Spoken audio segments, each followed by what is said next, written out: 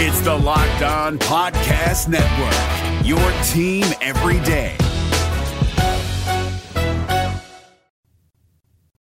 Welcome to the party. I'm Sam Ekstrom of Locked On Sports Minnesota. The Saudis came for the sport of golf. Are they coming for your favorite football team next on the Minnesota Football Party? Locked On Sports Minnesota Podcast. It's endless Minnesota Vikings talk with the diverse voices of your local experts. It's time for the Minnesota Football Party. It's your guys hanging out talking next-level Vikings football. So join in with Pro Football Network's Arif Hassan, Locked On Vikings Luke Braun, Superior Sports Talk's Luke Inman, and Vikings insider Sam Ekstrom, plus the biggest names in Minnesota football for the Minnesota Football Party.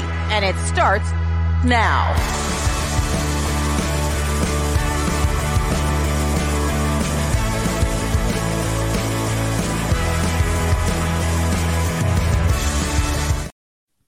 It's a Reggie Wilson Wednesday on the Minnesota Football Party. Welcome to the show. Like every Wednesday and Friday, we've got Carol Evans, sports director and anchor Reggie Wilson, joining Luke and me. He's on Twitter at Reggie Wilson TV, bringing you the news on Channel 11. Luke Inman, usual sidekick at Luke_Spinman.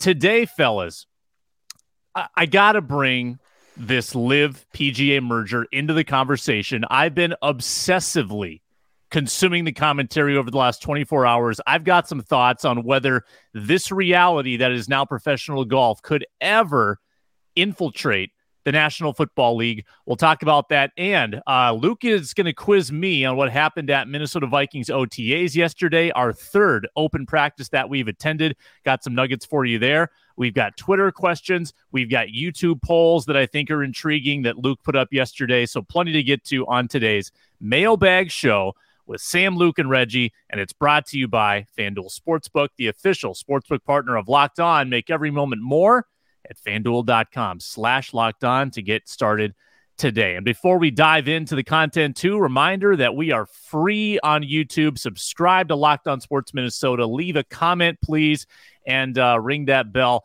so we can have more subscribers, more people can find the show, and that's just good for everybody. We're also free and available wherever you get your podcasts. Reggie, what was your jaw drop level when you saw, and I don't think you're a big golf guy, but what was your jaw drop level when you saw PGA merges with Live Golf? Did that register for you? Is that a big news story in your circles?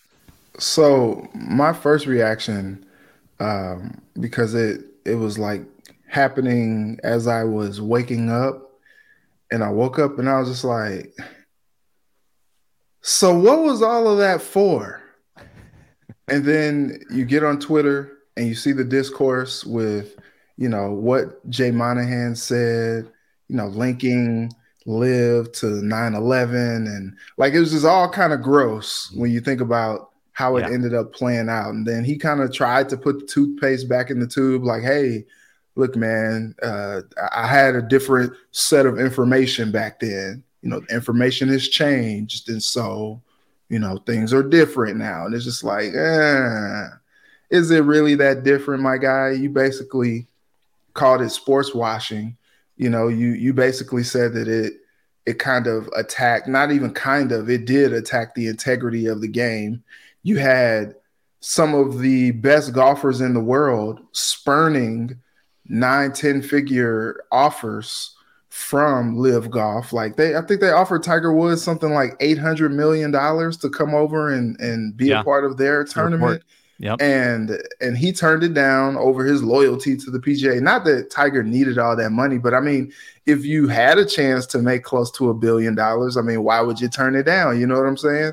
And so you're like, okay, look, you got to be loyal to PGA, be American, and turn this money down, have a backbone.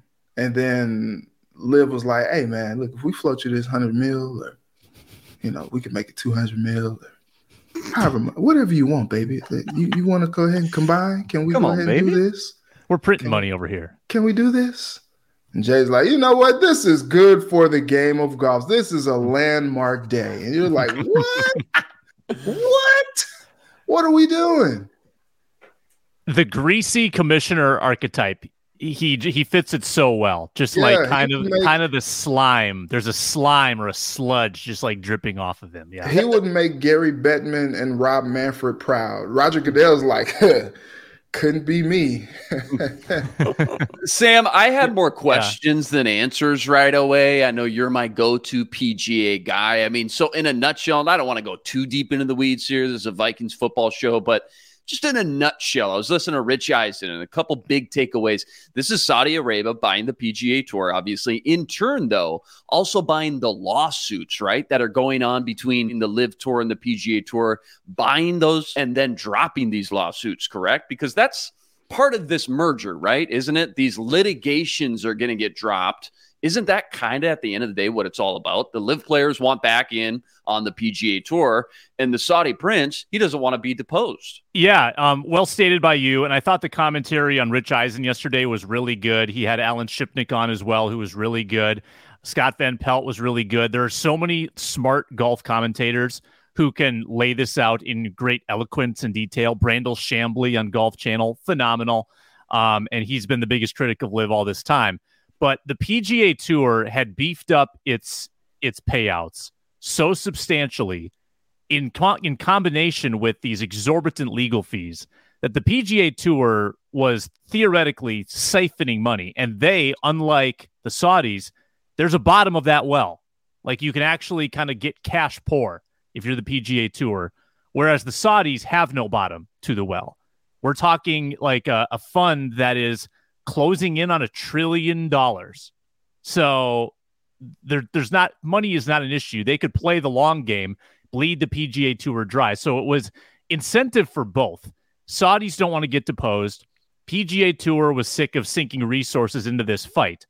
And they basically said, well, this is maybe a compromise that gets us both out of that hot water and allows you guys get the influence and we get your money. And Jay Monahan, I get a pretty nice payout here, I bet. Let's link this, though, to football, because I think now that the Saudis have bought golf, they've got an English Premier League franchise, they're into F1. This may not end. I mean, I think if you heard the, Yasser Al-Ramayan yesterday, who's the head of this thing, talking about all the different spheres that they have looked into for the Vision 2030. That's the Saudi initiative, Vision 2030. How can they, get their claws into all these different industries? And I think that you think about other sports, tennis, could they get into tennis? Could they get into other sports where there are like independent contractors that could go play for a new league? Could this ever work in football? I do have some thoughts on that. And I think the answer for now is no. Number one, to field just one team, think of how many players you would have to coax to come over, right? To field a division, think of how many players it would take. Like, you need teams to play against each other. LIV only needed like 10, 12 pretty good golfers to make that work. And then they just filled in the cracks with like, the also-rans, the old guys, the has-beens. You would need to recruit a lot of guys in football. And hey, if you created a non-salary capped league where guys could get paid way more than they do in the salary capped NFL, maybe there's an appeal there. But what other league has ever worked, right? Like from a viewership standpoint, fan interest standpoint, you would have to get so many players to jump that I just don't think it's realistic. And football, too, is not a global game. It's not global like soccer. It's not global like golf. American football, there are interests in other parts of the world, but it is fairly contained to America. And I think the Saudis have more of a global interest. So I don't think it's realistic. But, hey, like we talked about, when the dollars increase, the money goes up and up and up and up. People can change their minds fairly quickly. So, guys, any thoughts, Luke, on whether football could ever be affected? Yeah, you bring up a lot of great points, Sam, why there would be a lot of roadblocks, right? A lot of speed bumps. And you talk about, man, you would need such a large pool of talented players to jump ship. But The one thing I do think about in the back of my mind, I think about all these NIL deals in college football right now. If you can recruit some of these top high-end college prospects coming out, sure, right away, the first 3, 4, 5 years might be a little muddled with lower talented players. But if you could steal a third of the draft class every year and get those guys to come sign for you and play for bigger money, then I think there could be something there as far as matching that talent pool 6, 7, 8 years down the road. Obviously, once those younger guys get into that league, develop and progress into what, hopefully would be superstars over in that league. So I get it. I think it'd be tough for sure. I don't see it in the cards, but this seems to be the first domino to fall now that they've got their foot into North America. Yeah. Reg, any thoughts? Yeah, I just don't see it happening, but it is interesting as the NFL is trying to grow the game into more of a global type game. We got games in Germany, we got games in Mexico, we got games in London, and, they're trying to increase their international footprint. Maybe the Saudis see an opportunity to get in on it. I mean, NFL, they're making money hand over fist. It's like, it's just easy. They're like printing money at this point because everything that they do, we're consuming it. And they're like, look, we're going to have people playing on Friday on Black Friday. We're going to have people playing on Thursdays more. We might have people playing on Tuesday. Remember during the pandemic, we had Tuesday games. You wake up, you go to work, come home, and then on a Tuesday you're watching the Buffalo Bills play. You're like, this is awesome, Yeah. I can see maybe the Saudis wanting to get in on something like that, but I don't know. It just seems a little bit more far-fetched. I think the game of golf is just so unique in that it does give that like international feel that you can kind of like manipulate it a little bit more. And these NFL owners, man, like, I guess if the payout is good enough, but they're kind of, they hold on for dear life. They're some control freaks. So I don't know that they would give in to that. There have been so many other leagues too that have tried to rival the NFL. You look at the XFL, the USFL, and, all these different other leagues that have tried to come and rival the NFL. And the NFL is just like, we're still the NFL, bruh. So get in line. We're making more money than you can ever make. And so I think that might be one of those situations still. Yes. I think that maybe compared to starting their own league, that just gaining a seat at the table would be the Saudi Arabian goal. The NFL does not allow foreign investment in their purchase of teams. And that's why the bid for the Commanders, the $7 billion bid at the 11th hour from Brian Davis, which has come under great scrutiny because they think it came from the Middle East. And that, I think, is where the Saudis would maybe get a foothold, is if, and Pro Football Talk has written about this, that eventually the NFL is going to have a franchise overseas.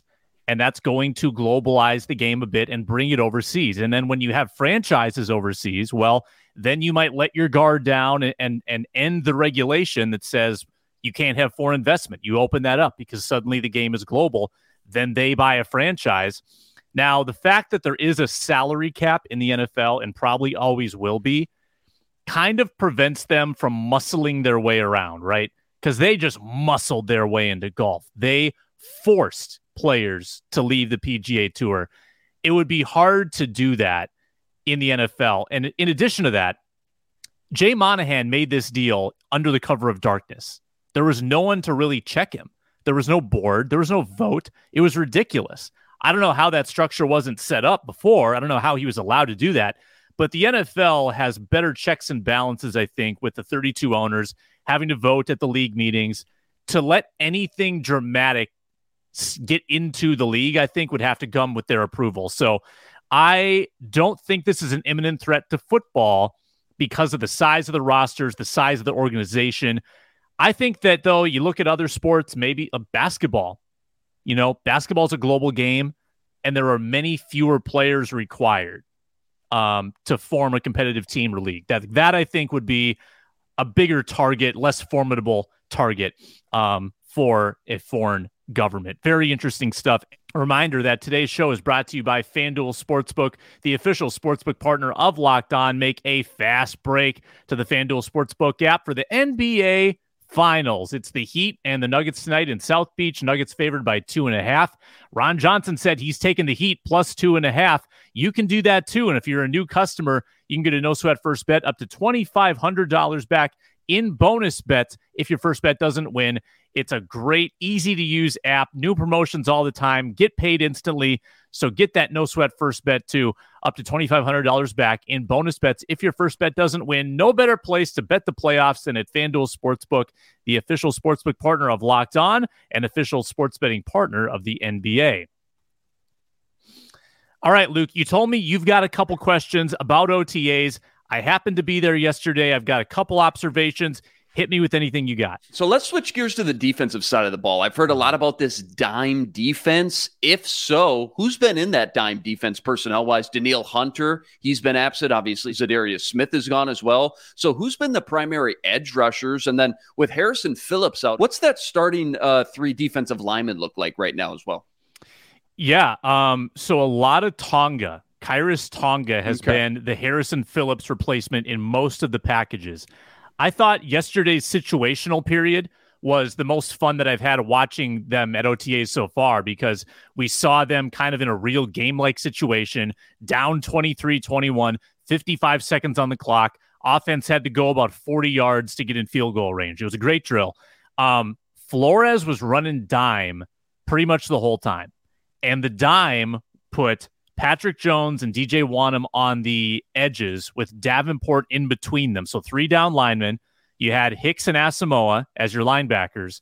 And then I think Murphy was taking it easy, maybe getting getting a vet day. So Murphy wasn't on the field. So it was Blackman in the slot, Evans and Booth on the outsides, Metellus roving around as the wild card, and Smith and Bynum at safety.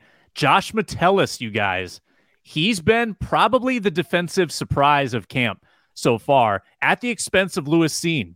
Lewis Cine has been pretty clearly, I think, the 4th safety in the pecking order. And I don't think that's an injury-related thing. Like, he has been getting reps just with the 2s, never the 1s, and rarely on the field in those 3 safety looks. It's been all Metellus, guys. And that gets us also to a question I got from G6 on Twitter. Is Cine coming along slowly, or has he just been bad? If Bynum is still ahead of him on the depth chart, that won't look good. I mean, to the first part of that, I don't think he's looked bad. Like, I think that it's a testament to Lewis Cine that he's running around full speed and he's healthy. That's the most important thing. Let's remember, he only had about 4 weeks in the league before he got hurt. So it's kind of like he's just an advanced rookie. You know, he really didn't get a lot of experience last year, so he's going to have to be brought along. I don't think he's looked bad. And it's also kind of hard to look bad in these settings because there's not a lot that can go wrong. They're kind of bringing you along in baby steps. I just think that Bynum is a starter in this league. I don't think that Cine would have started at any point last year, guys. I don't know if you disagree with me, but Reggie, I thought that Bynum earned the job in week 1 and would have held it probably for most of the year, regardless of if Lewis Cine was healthy. Yeah, I agree. And Cam Bynum really kind of came on last year. He showed some flashes in his rookie year, and then he went on to I think it was 81 tackles, 2 interceptions last season. You know, it's a movie. I just think that it's kind of telling. We were talking about this even last year before Lewis Cine had the unfortunate leg break over in London. He was just not cracking the lineup. You have a first round pick that you traded back to get, and he can't see the field on defense. He's playing special teams. And you're like, okay, maybe he's a late bloomer. Maybe he's slow to come on in the defense. They don't want to put him out there yet. He might be a liability and all that. But the reason why you got him is because you thought that he was such a good, like, veteran football player because, you know, he spent that time at Georgia. He was good on the back end of that defense and a smart guy who had been in the fire a little bit. and you got him. You thought that maybe he could just seamlessly transition. And it is kind of telling. I kind of liken it to San Francisco. They bring in Sam Darnold, and they're just singing all of his praises. And Trey Lance is coming off this broken leg, and he's like, yo, I'm healthy. I'm over here. You traded, up to number 3 to pick me over guys like Fields and, other guys that you could have taken. You made the investment, but you're singing Sam Darnold's praises, even though I'm healthy. Like, what's going on? And now I'm seeing like, oh yeah, like Trey Lance he's taking the first team reps now over Sam Darnold as Brock Purdy recovers from the elbow injury. And so it is early. It's not training camp. So you don't want to read too much into it, but if the dude can't even like get up to even like second string, you're wondering like, okay, what's going on? Is he not grasping it? Is he having a tough time getting acclimated to this level? Or did they make a mistake? It is early, but those are the type of things you wonder when you see him out there and he's healthy and he's flying around, but he's not cracking the lineup over guys like Metellus or Cam Bynum, and he's a first-round pick. Guys, I'm old enough to remember when Derek Cox and some other veterans were starting over guys like Trey Waynes when he was younger and Mac Alexander. I remember when Chad Beebe was getting reps over Justin Jefferson in OTAs. This is what happens. It's a marathon, not a sprint. You mentioned it, Sam. This guy only got action in 3 games. He was a rookie before that. Take it slow with this kid. And I think the fact that in training camp last year and even preseason, the fact that we never did see him get first team reps, we still got that itch. We're like, well, when is he finally going to crack that bubble here? When's he finally going to get these first team reps? But you got to remember, coming off that brutal injury, it's a blessing that he's even out there right now. I think that was the biggest surprise of OTAs those first few days. Lewis Cines out there with no brace and he's moving around. He looks great. It's a long grind. It's a marathon. Take it slow with this kid. And remember, we talked about this yesterday, Sam, safety. It might be the deepest position on the Vikings roster, either side of the ball. I mean, they got 4 legitimate players right now, so there's no rush. It's a good problem to have. You trust Brian Flores will find a way to maximize and get the best 11 guys on the field. I think Lewis Cines will find his way into that equation, whether it's a 3-safety set, whether a guy gets a little hobbled or banged up at a certain point in the season. Lewis Cines was a first-round pick for a reason, and the coaches will find a way to get him on the field. We got to pump the brakes just a little bit, though. Coming off that brutal injury, there's no need to rush him back and have him go 0 to 100 in, what is it, early June? Relax, guys. We'll be okay. Lewis Cines going to be a good football player. Yeah, and if you want to be disappointed about Lewis Cines being 4th on the depth chart, that's fine. Mm-hmm. But you should be equally excited that the Vikings have a former 6th-round pick who is playing himself into a role. That's phenomenal. That's, a feather in Rick Spielman's cap for finding someone that could hang around for this long. And he did that a few times in his tenure as GM, where he'd find those kind of scrappy late-round defensive backs who became good special teamers and played their way into a role in the secondary. Jaron Kearse comes to mind. Chris Boyd comes to mind. Robert Blanton got some starting run there for a little bit. Bob Blanton. Yeah. Mm-hmm. Yeah, that was quite an era. So I think that Metellus looks really good out there, guys, and I don't think that his presence means that Cines is struggling. I just think that Metellus has multiple years playing in the NFL, multiple years of health that Cines did not have last year, and I think they just like his skill set. So that's very interesting to watch. Quick follow-up here, Sam. I know Wes Phillips stepped up to the podium. Just quick takeaways or knee-jerk reaction. I know he was asked about Josh Oliver. He spoke glowingly about just his size, his ability to help in the run game as a run blocker, but he remembered scouting him coming out of San Jose State. A great natural pass catcher as well. But anything else from Wes Phillips? I know one other side story that's been going on is just Kirk Cousins in year 2 and just understanding the verbiage in the playbook, not having to think when he goes out there. That's great on one side of the coin. It makes me think, devil's advocate, maybe some rookies like Jordan Addison are going to take a little bit more time to adjust to the playbook, just with their heads spinning, not only going from college to the pros, but maybe this offense is just such a diluted offense that it takes maybe a season or 2 to fully grasp. Is that fair to think? Well, Wes Phillips was asked about the complexity of being a rookie receiver in this offense. And he said, yes, it is complicated, and we are not going to spoon feed them and baby them along. We're going to throw it at them so that they can, we have high expectations of our young receivers. And in that sense, yeah, I think that they drafted Jordan Addison for a reason, though. When they interviewed him, they were impressed in his ability to take them through what he sees on every play, why he made the step that he made. He's really a student of the game. We haven't really gotten a sense of that from him yet. He hasn't talked very much. We don't know Jordan Addison very well. All we know is what the team has told us. And from what I've been told is that he is really, really sharp. So I think that they believe he can pick up on that learning curve quickly. But when Wes Phillips says, yeah, we're not going to spoon feed them. Yeah, I think we need to pump the brakes on what we expect to see right away. Like, that reinforces that KJ Osborne probably is your wide receiver 2 starting in week 1. Like, I think that he's the favorite to be that guy.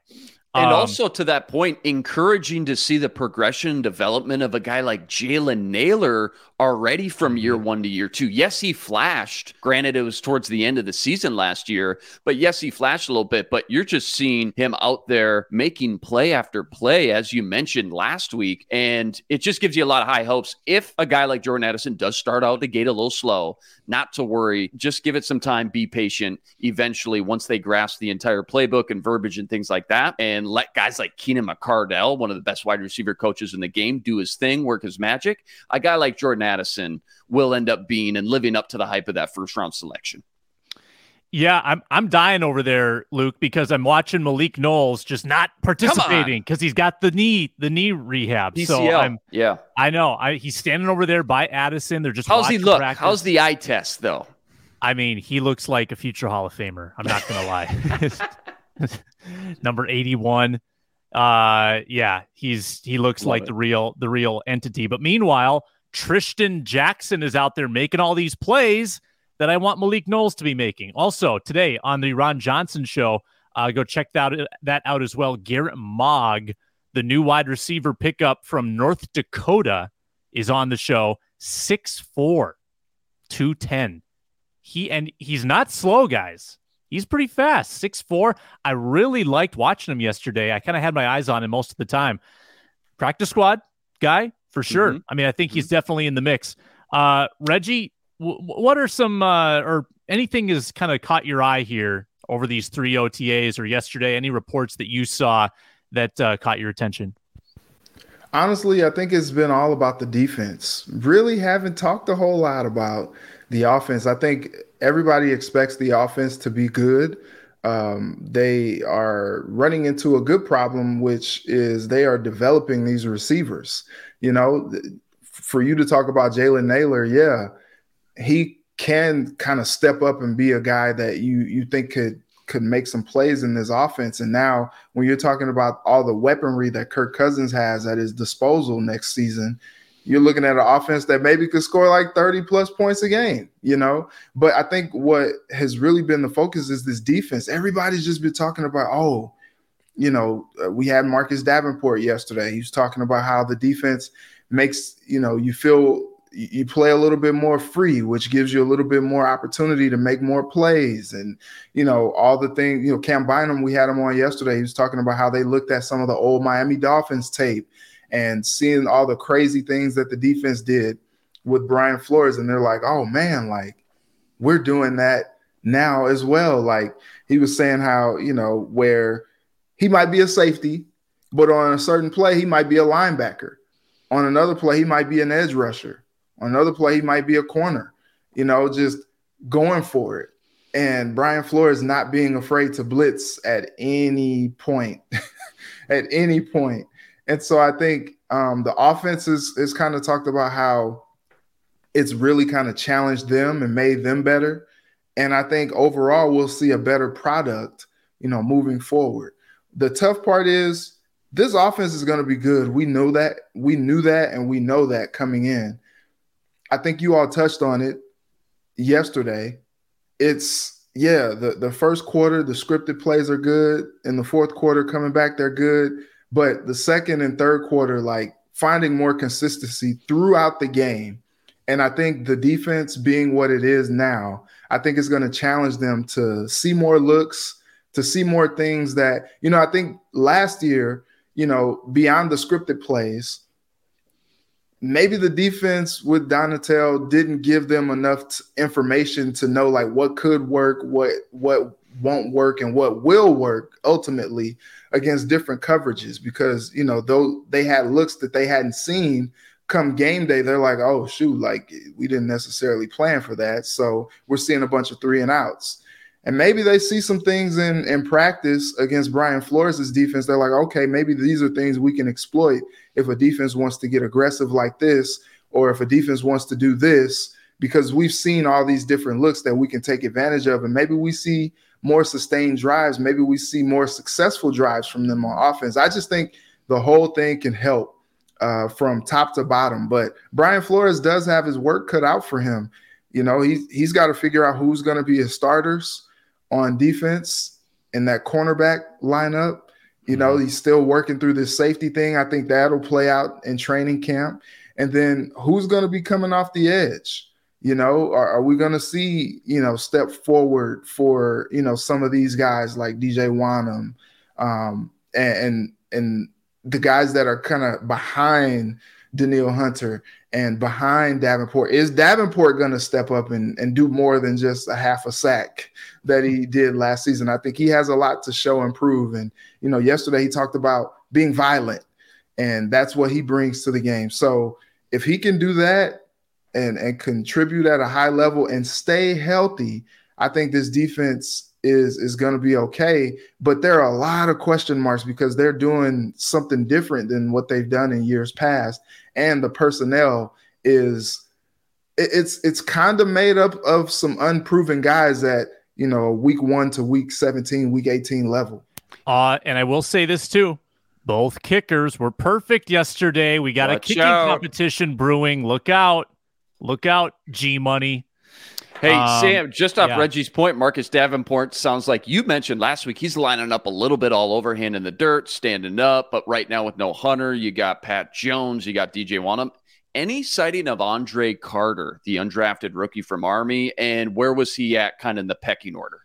Yeah, I'm glad you asked. He actually got some second team reps yesterday. Okay. Like they have 2 fields with starters and key backups. And then there's like the less important backups on the other field. And Andre Carter was on the important field yesterday. Wow. And he got some reps with the 2s. How about Ivan Pace Jr. while we're at it? Yeah, I think he's been buried with the backups. Haven't seen him with, it's been a lot of Troy Reeder.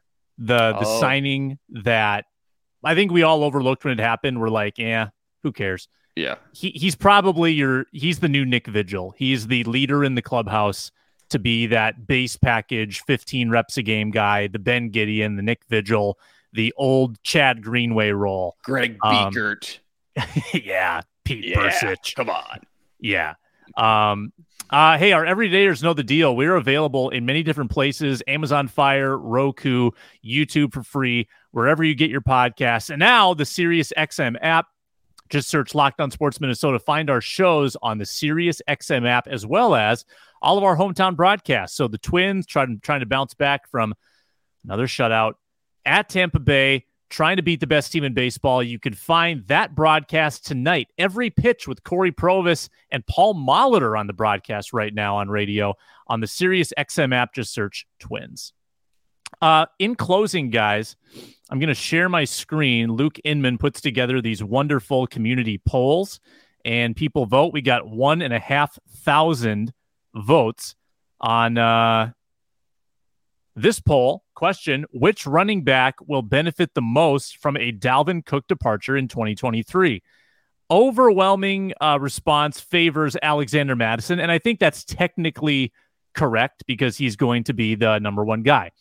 Ty Chandler's who I voted for. You see it lit up in blue because if Dalvin Cook's on this team, Ty Chandler doesn't see the field.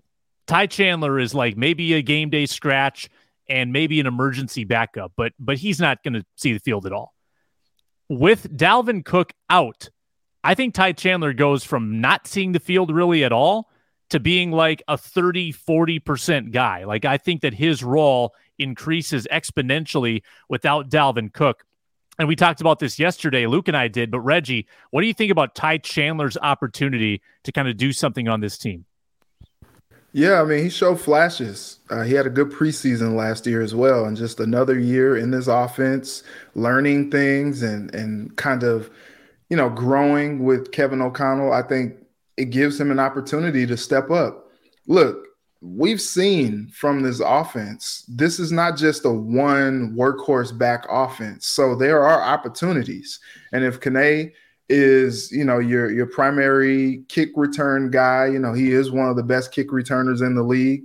But, we see kind of like some of these rules that are going into effect with the special teams, like maybe he is going to be a little bit more available to be on offense, and maybe he carves his way as maybe like a third down back or something like that. I mean, you got to take advantage of having that type of speed on your offense. But Ty Chandler seems to be like a little bit more of an all-around, like complete back. And having him come in and spell Madison maybe for a series, but especially, kind of using them interchangeably, that just keeps both of those guys fresh and also just kind of keeps that motor going. And I think he has an opportunity to do that. If Madison is going to be the top guy, you still need somebody to come behind him. Dwayne McBride, he's kind of young. He may be like a healthy scratch, as you were talking about, maybe Ty Chandler would be. And then you got this whole situation with Kene as well. I think those two guys, he and Chandler, are going to kind of be battling for the extra touches. I think Kene wants those touches. But it's interesting, though, because you do have a guy who can take the ball and be a home run hitter, talking about Kene. And so you do want to utilize that. But like I said, you got a guy in Ty Chandler who showed flashes last year, who could actually kind of really make a difference in the backfield with his speed and his youth, and his playmaking ability. I think they're in a good position to see what they can do as Madison kind of leads the pack. Yeah, Reggie hit on a lot of good stuff there. Of these four running backs, I think you kind of split it up into two groups. You got Madison and McBride, feel like a little bit lower ceiling, but in between the tackle bruisers, wear you down, grind those defenses down late in the fourth quarter, but more of like first and second down type of runners. Kene and Ty seem to be a little bit more of those home run splash hitters. And I think the big difference between the two, as we even saw last year when all three of us were banging the table, why isn't Kene getting involved a little bit more in the offense? Kevin O'Connell handpicked. In fact, Kwesi traded up even in the fifth round to go get Ty Chandler. There's something about this kid that they really seeked out and wanted on this roster. Kene, obviously, as much as we love him, as explosive as he's been in the kick return game, he comes from a different regime. Comes from the Rick Spielman regime. And I think KOC and Kwesi, for whatever reason, they just like Ty Chandler a little bit more. So I agree with you both. I think that Ty Chandler is kind of the unsung hero and like the wild card if and when Dalvin Cook does move on, that Ty Chandler is going to reap a lot of those benefits and get a lot more touches. 303 touches to make up once Dalvin Cook leaves. Obviously, Madison's going to get a chunk of that, but between Kene and Ty, I think Ty ends up getting about, I think we said it yesterday, Sam, I guessed about 120 of those touches, which is a healthy amount stretched out over 17 weeks. Yeah, and yesterday Wes Phillips asked, hey, is Ty Chandler getting ready to step into a bigger role? And Wes Phillips answered, and take this as you want, he said, well, he's going to have to be, which says a lot. It says a lot about what Dalvin Cook's future is on this team. Dalvin Cook is becoming Stephon Diggs with the tweets. Reggie, I don't know if you were around Stephon enough to have detected this, but he was the cryptic, ambiguous Twitter guy. You never knew if it was something breaking news, if he was just having a day, if he was kind of into his feelings. But Dalvin Cook's tweet 1 hour ago, just a chef emoji. Just a chef emoji. What does it mean? We don't know. Just letting people know he's him. He's him. He'll cook you up. He's cooking, baby. Yeah. He's making breakfast. I just want to note real quick about Wes Phillips talking about Ty Chandler. He also mentioned how good he was in the passing game as well. We actually saw that a little bit last year and then at North Carolina as well. And if he can show that he's crisp and polished in the passing game as well, I think Ty Chandler is going to have a huge advantage in that rotation as well. But yeah, Dalvin Cook, cryptic tweets. I don't know what to think anymore, guys. It's kind of exhausting. I think we all circled June 1st on our calendars months ago, and now that date is come and gone. Now I just don't know what to think. Nor do I. With that, we'll wrap it up for the day. Tomorrow on the Minnesota Football Party, Arif Hassan and Luke Braun back with us. That's Luke Inman at Luke_Spinman. He authors the NFL Draft Buzz newsletter. Find it weekly. You can subscribe at lockedonpodcast.com/newsletters for free and get not only the latest NFL Draft Buzz, NFL Draft Fallout, but also just NFL storylines every week here at Locked On. Reggie Wilson doing the news, Carol Levin, the sports director and anchor, and we appreciate his contributions. I'm Sam Ekstrom at Sam Ekstrom. Follow along there for Vikings updates and show updates here on Locked On Sports Minnesota. Thanks for watching today. Back with you tomorrow. Ty Chandler, upside. Think Tony Pollard. Be blessed. Spread love.